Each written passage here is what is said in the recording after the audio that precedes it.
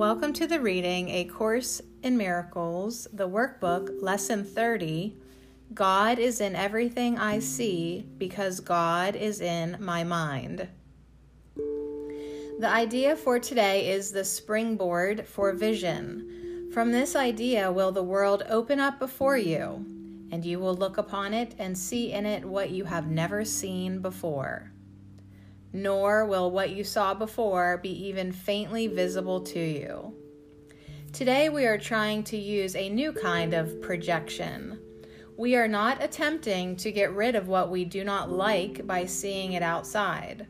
Instead, we are trying to see in the world what is in our minds and what we want to recognize is there. Thus, we are trying to join with what we see, rather than keeping it apart from us. That is the fundamental difference between vision and the way you see. Today's idea should be applied as often as possible throughout the day. Whenever you have a moment or so, repeat it to yourself slowly, looking about you and trying to realize that the idea applies to everything you do see now or could see now if it were within the range of your sight.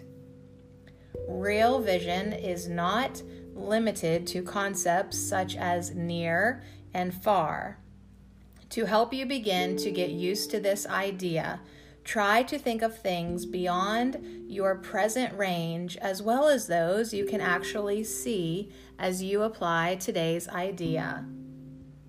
Real vision is not only unlimited by space and distance, but it does not depend on the body's eyes at all. The mind is its only source.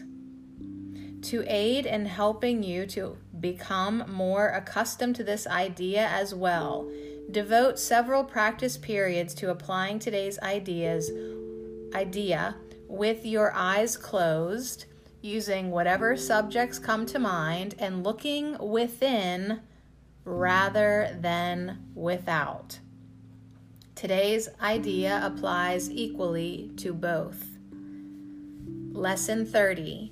God is in everything I see because God is in my mind.